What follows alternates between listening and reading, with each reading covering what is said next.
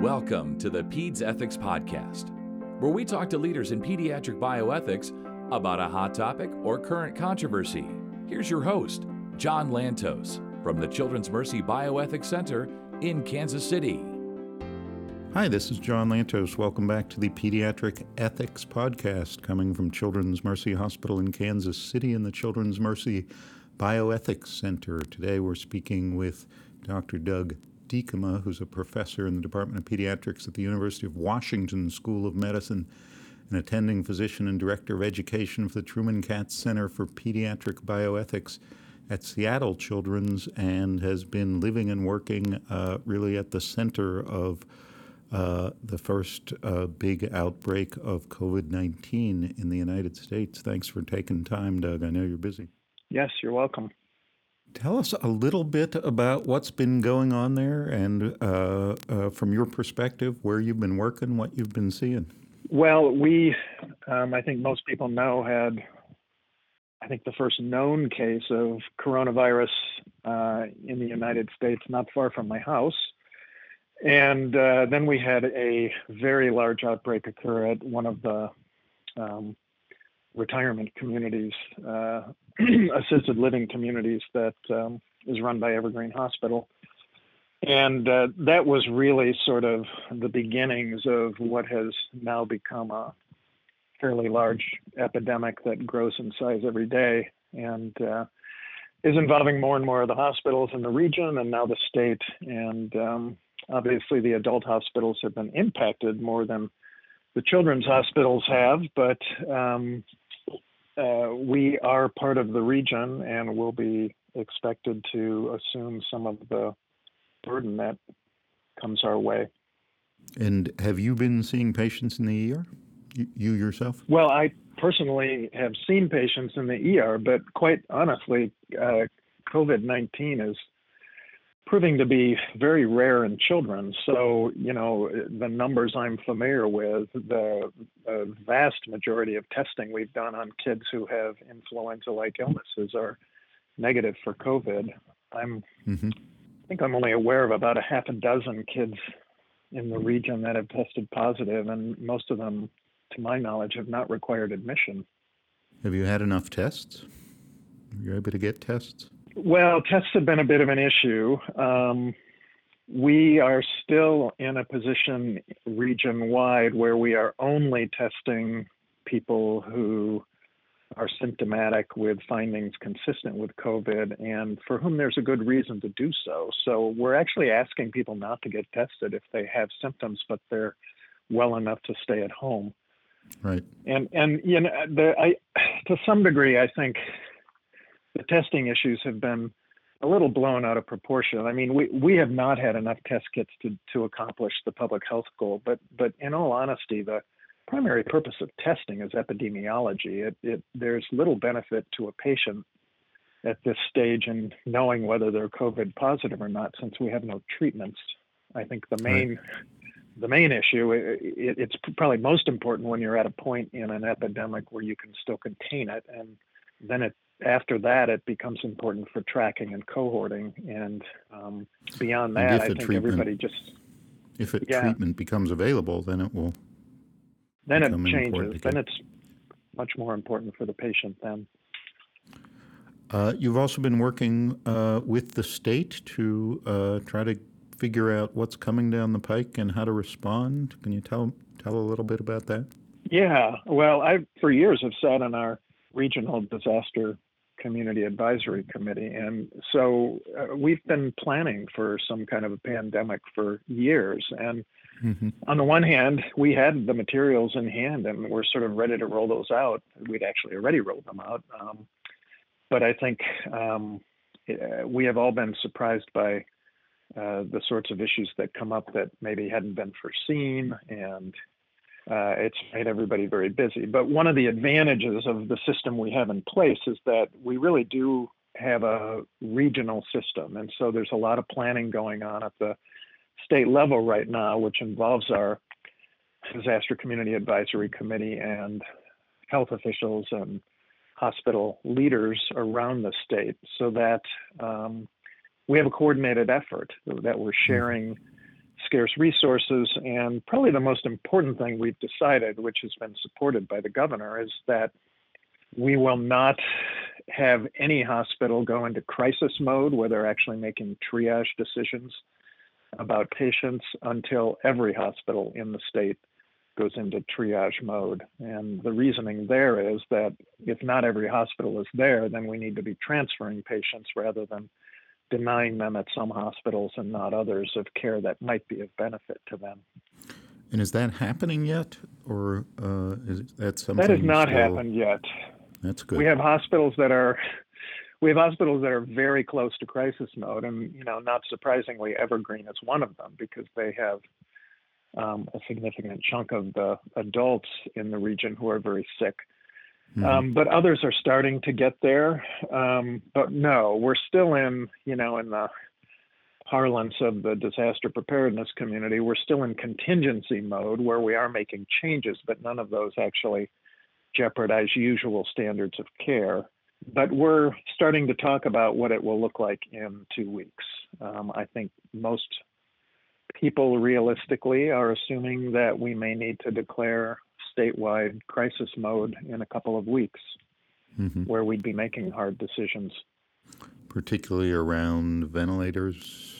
Ventilators will be an issue. ICU beds will be an issue. We already have regional efforts to increase our bed capacity. For instance, just north of Seattle, we're using a soccer field and putting up a huge tent that will house about 200 potential patients. Mm-hmm.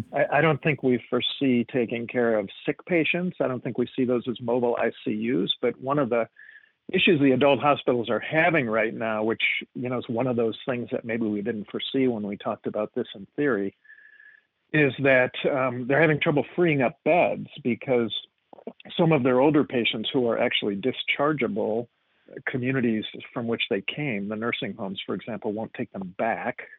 And our homeless population doesn't really have anywhere to go. So I think part of the idea with these additional beds is actually to have a place, maybe a step-down unit for some of these patients to go, to allow the hospitals to take care of the sickest of the sick.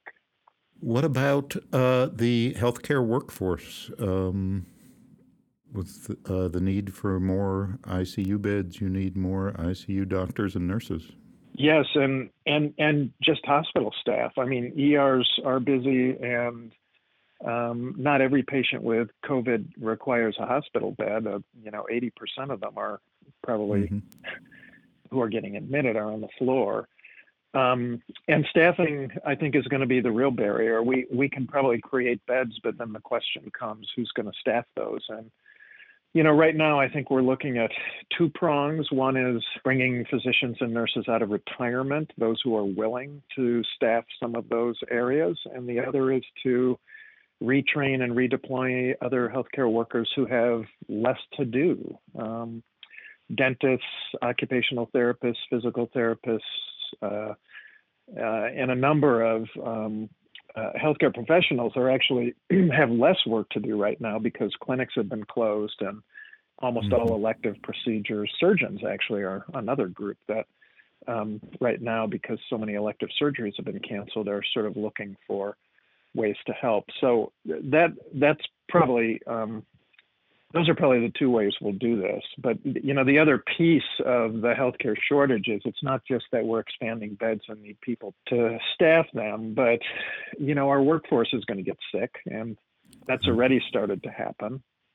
And then you have professionals who are in high-risk groups, or at least believe they are, and they have concerns about their own health. And some of those are choosing not to work, or in a small number may refuse to work because of the risks involved. And all of that cuts into, obviously, the workforce we have available. How does the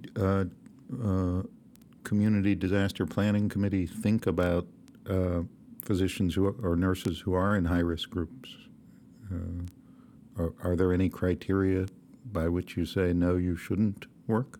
Well, I don't know that we have any established criteria. And interestingly, the regional group has not looked at this in much detail. I've been spending a lot of time on this issue to help our local hospitals make those decisions. And, what we're trying to do is tailor it to the disease, because COVID looks different than influenza or some other pandemic.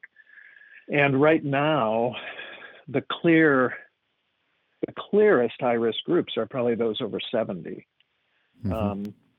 Now, we have an advantage in that there aren't that many people over 70 in the workforce. We really don't know whether pregnant women are a high-risk group or not. We don't really know whether immunocompromised people are. There's some evidence that those with heart disease and pulmonary disease may be. So I think the strategy we've taken to date is to say, look, you're professionals. You have a duty to work as long as we can protect you adequately. And as long as hospitals are able to provide adequate personal protective equipment, there is probably no reason not to have that expectation.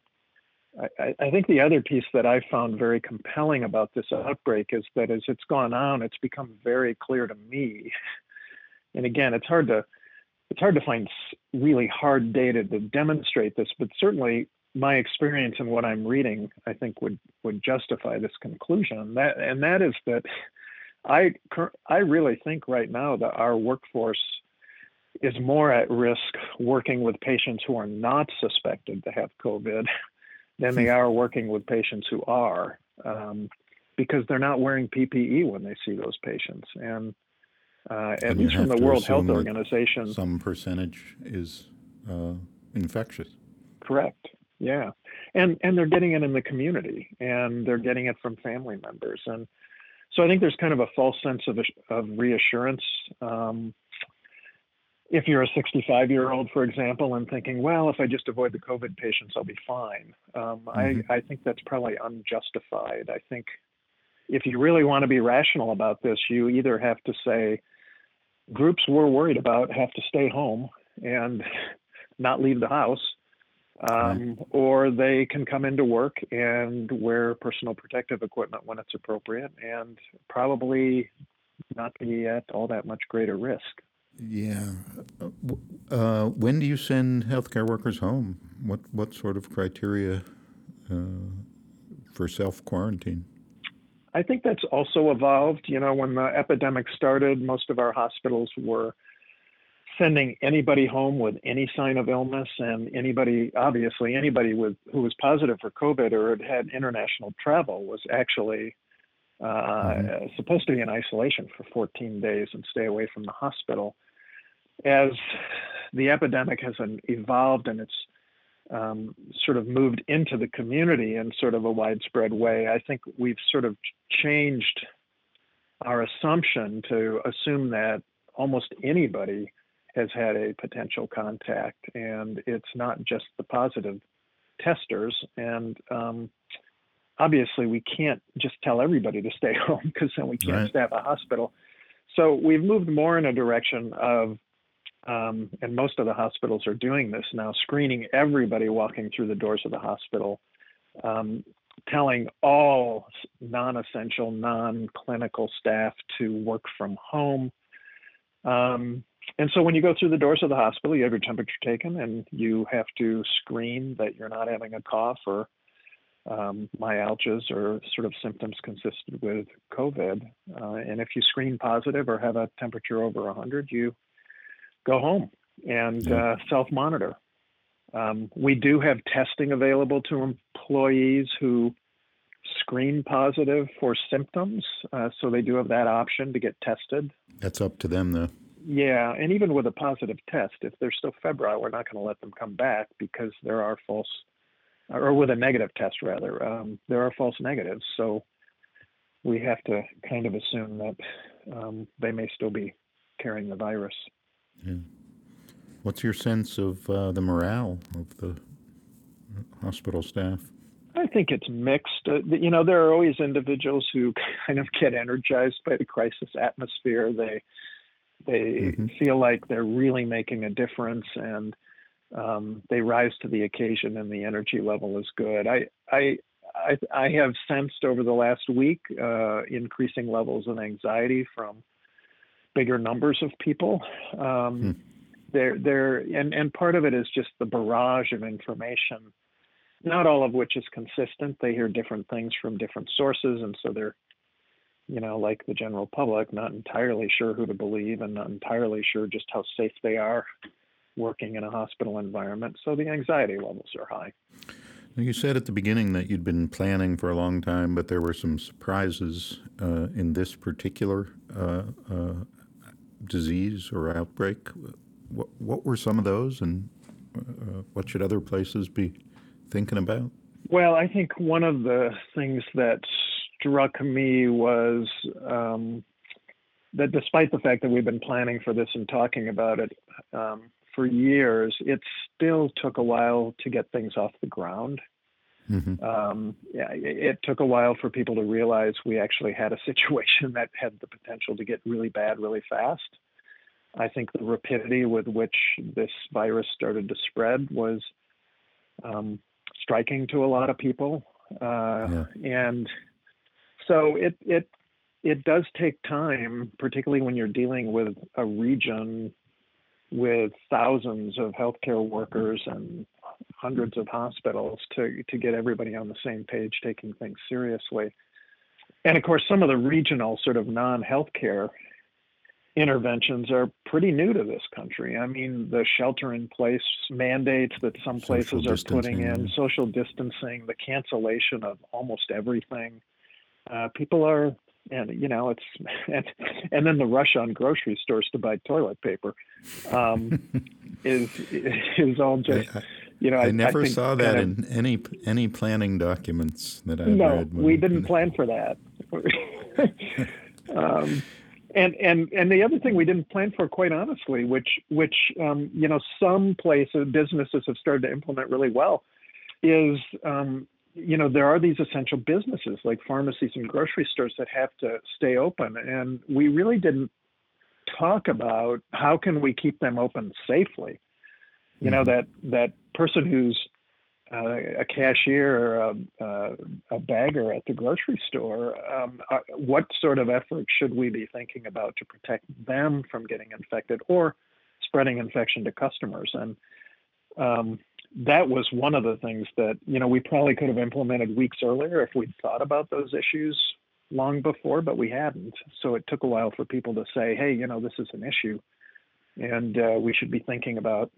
A lot of the surprises were outside the hospital system, outside the healthcare system. Yes. Anything else you'd like to add, and then we can wrap this up? I know you're busy. Oh, not at this point. I do think it's going to be interesting to see what happens in the rest of the country. My assumption is places like Michigan and Iowa and Kansas City are probably a couple weeks ahead of Seattle and San Francisco and New York in terms of social distancing efforts. So if we're lucky, the impact will be less serious in places like that, having taken advantage of the fact that you could see what was happening in some of the hot spots. That's what we're hoping. Well, thank you very much for taking the time. We've been talking to Doug Diekema, a professor in the Department of Pediatrics at the University of Washington and a physician at Seattle Children's Hospital. Thanks so much for joining us, Doug. This is the Pediatric Ethics Podcast from Children's Mercy Hospital in Kansas City. I'm John Lantos.